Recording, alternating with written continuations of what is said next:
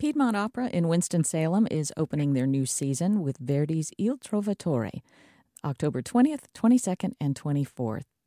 Heading up the cast will be Grammy Award-winning UNCSA alum Tichina Vaughn.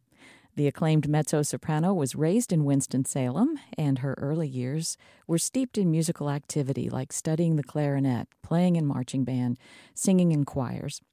In 1989, Vaughn won the Metropolitan Opera National Council auditions and made her stage debut there as Lily in Gershwin's Porgy and Bess, and that was in 1990.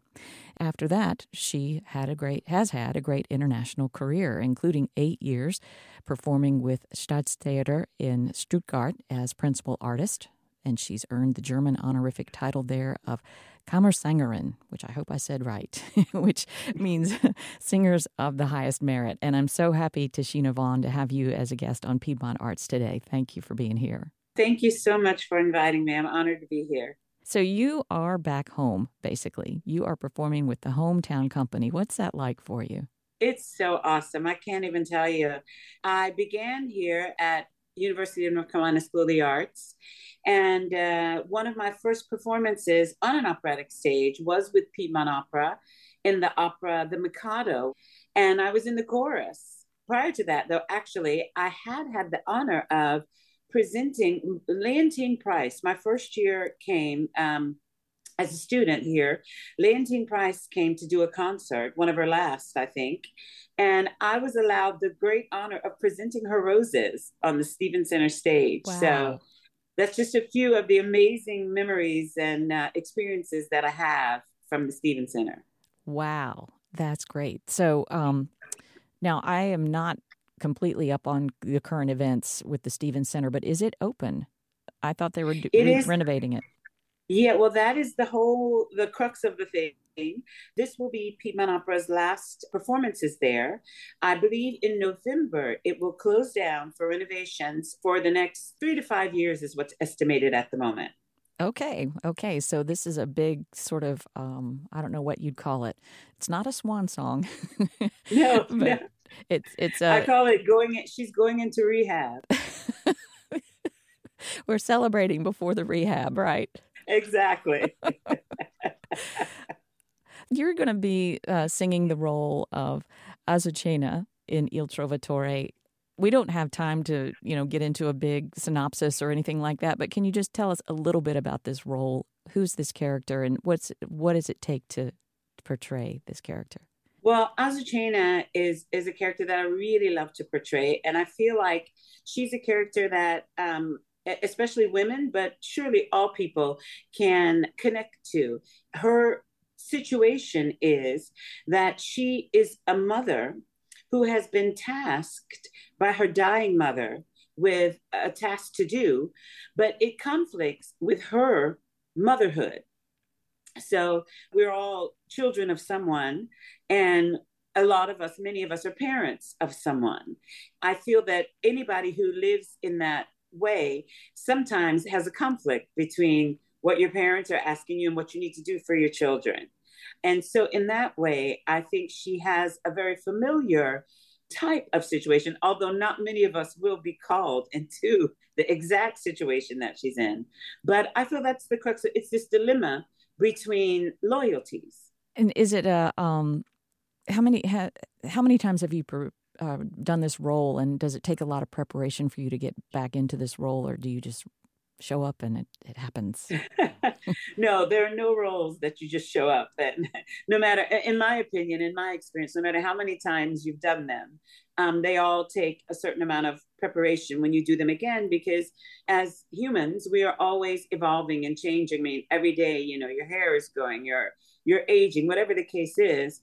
So you always need to sort of retune the instrument when you approach it. And as to the number of performances, I should really know that, but I don't.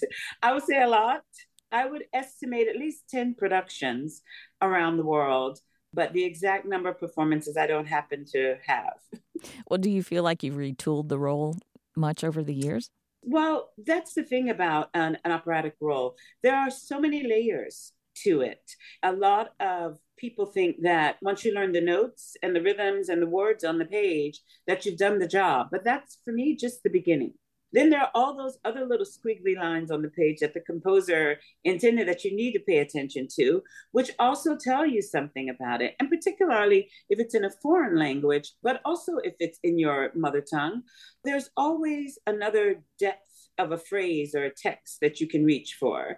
So I feel that each time, not only each production, but each performance, even, for example, we have 3 performances in this production, but each one will have something different about it, you know? And so, yes, I think that it's important to always take the score out again, to go through it again, and to see who you are in that moment as an artist and what you will bring every time. Tell us a little bit about how you got started in opera and what made you decide this is what I want to do. It's interesting. I often say that opera chose me because I grew up here in Winston singing in the choir at Shiloh Baptist Church. And my mother often asked me to sing at home in her living room. I say that was really my first stage. I used to like to sing Natalie Cole and Patti LaBelle and all of those. And we all thought that that was the path that I would take. And my mother allowed every opportunity possible for me to engage in that. And then when we moved to Atlanta, she worked for Piedmont Airlines, which became US Air. And she transferred to Atlanta eventually. And there she discovered there was a performing arts high school. This is at the time when fame was really popular. And we called ourselves sort of the fame of the South. And she put me into this performing arts high school where I also did mostly popular music and Broadway. But the director of the school recognized this affinity for classical music in my voice and started to teach me. As a matter of fact, the first aria that I ever sang was Stride la Vampa, which he taught me syllable by syllable after school to prepare me for my college auditions. Wow. Yeah, and so in that way, he facilitated me getting auditions for several universities. And at the time, one of those was Georgia State, which then accepted me. And I started my study there, but I have to admit, I wasn't quite ready for it. So I ended up transferring from Georgia State and coming home to University of North Carolina School of the Arts, which I was so glad that I did. And then the path was set. So when you transferred, you said you weren't quite ready for it when you were at Georgia State. Were you transferring to do something besides studying opera at UNCSA or? Well, no, what had happened was in my high school performing arts education, it was really just popular music. We didn't really learn theory. We didn't learn to read music. We learned to sing and perform. And so when I arrived at Georgia State, I was not ready for the study of music. And so I didn't really read music. I didn't know, I was still, mispronouncing things like Brahms as Baham, and the instructor that I had, who was a great mezzo, Florence Copleff, was just above my understanding. And I had been an intelligent student. I had an honor roll in high school and everything. And surely my lack of knowledge just began to show up. So that in my first semester, I basically went from like a C in theory to a D to a F, and I just felt it was beyond me. And to be honest, I was then offered a musical in Atlanta, and I just decided I'm not going to go back. Right. But what happened was, which is, just one of those what I call God incidences. We always came home for Christmas and Thanksgiving and Christmas. And when I came home that year, one of my family members had gotten a job at the School of the Arts on the staff. And so at Thanksgiving dinner, one of my cousins said, well, Uncle so-and-so is now working over at School of the Arts. And I said, is there a School of the Arts in our hometown? And he said, yes. And I said, where is it? I think I want to come home because I did want to study it. It wasn't the right environment. It wasn't the right moment. And so that's what I did. I ended up going over and making an audition and then transferring to really settle down and try to understand what this classical music was and if it was really the path for me. So you just had to find the right place. That's it. Although I will say, I'm still not exclusive. I still do like to sing jazz and gospel when I have the opportunity, but this is my life's work. Right. And I was going to ask you about that because I did notice, if you go out on YouTube or whatever, you can find videos of you singing things like Nature Boy, and gospel. So how often do you do that? Whenever I can. Whenever I can. It just so happened that in the pandemic times, there was not a lot of performing being able to be done in theaters. And what happened was I was actually at a coffee shop, having a coffee at an outdoor sort of space with a friend in Germany there. And I noticed they were setting up some kind of event. And so I asked, what is going on here later? And they said, oh, we're having live music because it was an outdoor space. They could have live music. And I said, oh, well, how do you get to be a part of the program? And they said, oh, well, give us your phone number. And as I went into the barista to ask for a pen and paper, because obviously I was out for coffee, I wasn't prepared for a gig. And the person in line behind me said, do you have a pianist? You're a singer. Do you have a pianist? And I said, oh, well, no, but we can talk. Ilka Kraska was her name, the pianist. We talked over the next few days and we came up with a program of standards basically that we knew and enjoyed the opportunity to perform while everything was closed down quite a lot. Wow. So is the experience vastly different for you to do the standards and the popular music or jazz and then sing classically? I guess that depends on what form of classical is being sung.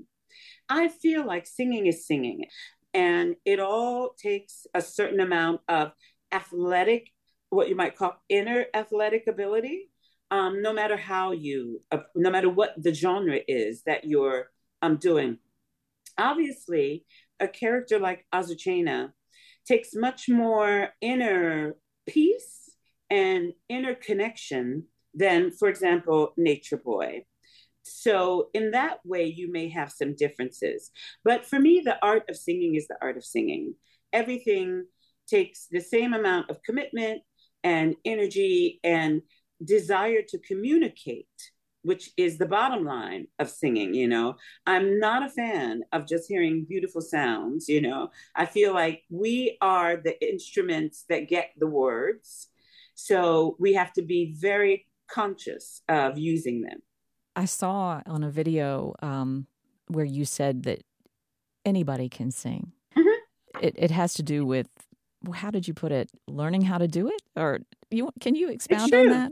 Well, it is very true. Everybody has lungs. Everybody has all of the necessary instruments to sing. Of course, the degree of the gift of singing is different, but it can be developed. And I've seen this in my experience. Just because the voice that you hear at the beginning of study does not knock you off your feet, does not mean that with the proper attention, the proper care, and the proper application of the technical capacities, understanding of the technical capacities, does not mean that it won't be at the end of study a voice that will knock you off your feet. Obviously, there's ear training, there's being able to match pitch. I mean, there are a lot of things that go into being a professional singer, but the art of singing is possible for each and every human being. That's good to hear. Mm-hmm. Yeah, it's true. Yeah. I did want to ask you about, since I mentioned YouTube, you have what's called the Gratitude Channel on YouTube. Can you tell us a little bit about that and what you try to do with that? The Gratitude Channel was born, let's say in 2018, I think, I started being freelance again after 20 years basically of being what they call Fest, which is part of an ensemble that belongs to a state opera in Germany. And my first freelance assignment was a Porgy and Bess in London at the Coliseum with the English National Opera.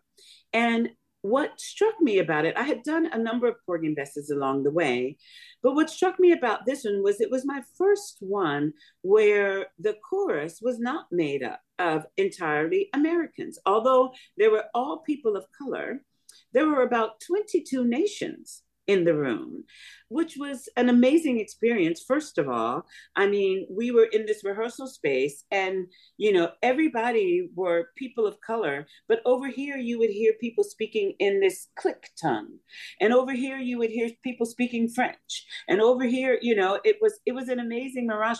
And not to mention, there were some amazingly talented people. And I don't know why I felt like everybody needed to know about this, that there were, these singers who hadn't had a lot of opportunity to be seen in the world. And I mean, I just decided that whatever little bit of, influence I might have had, I wanted to use it to help them gain exposure. So I started going around the room. I started with the premise of 10 questions. And during the breaks in rehearsal, during whatever time, I would go around and I would say, can I interview you? For I don't know if I even had formed the channel when I started the interviews. It was just a thought that occurred to me. And so I would go around, and because I was so intrigued by this concept, but I didn't want to go around saying, where are you from and what's that language you're speaking? I made up these questions that was like, tell me your favorite saying in your native tongue. And I guess out of this gratitude for this experience and this exposure, I decided to compile them all on a YouTube channel called the Gratitude Channel. Which people can find very easily if they just, yes, I guess, just search for your name or for the Gratitude Channel. The Gratitude Channel, yeah. And that you've just sort of kept that going as you can? Yes. Well, I have to admit, in the past, let's say half a year, there have been a lot of, I've been quite busy with other projects. So there aren't very many new videos at the moment, but I do intend to keep it going. Yes. Well, I want to thank you so much, Tichina Vaughn, for talking to us today for Piedmont Arts. Again, Tichina Vaughn is a Grammy award-winning UNCSA alum, mezzo-soprano. She is leading the cast in Piedmont Opera's production of Il Trovatore, coming up October 20th, 22nd, and 24th. And she has come back home to do that. She is a Winston-Salem lady, and she is home and in her home turf. So it's great to have you back, and thank you again for being on Piedmont Arts. Thank you so much, Rachel. Such a pleasure. For Piedmont Arts, I'm Rachel Stewart.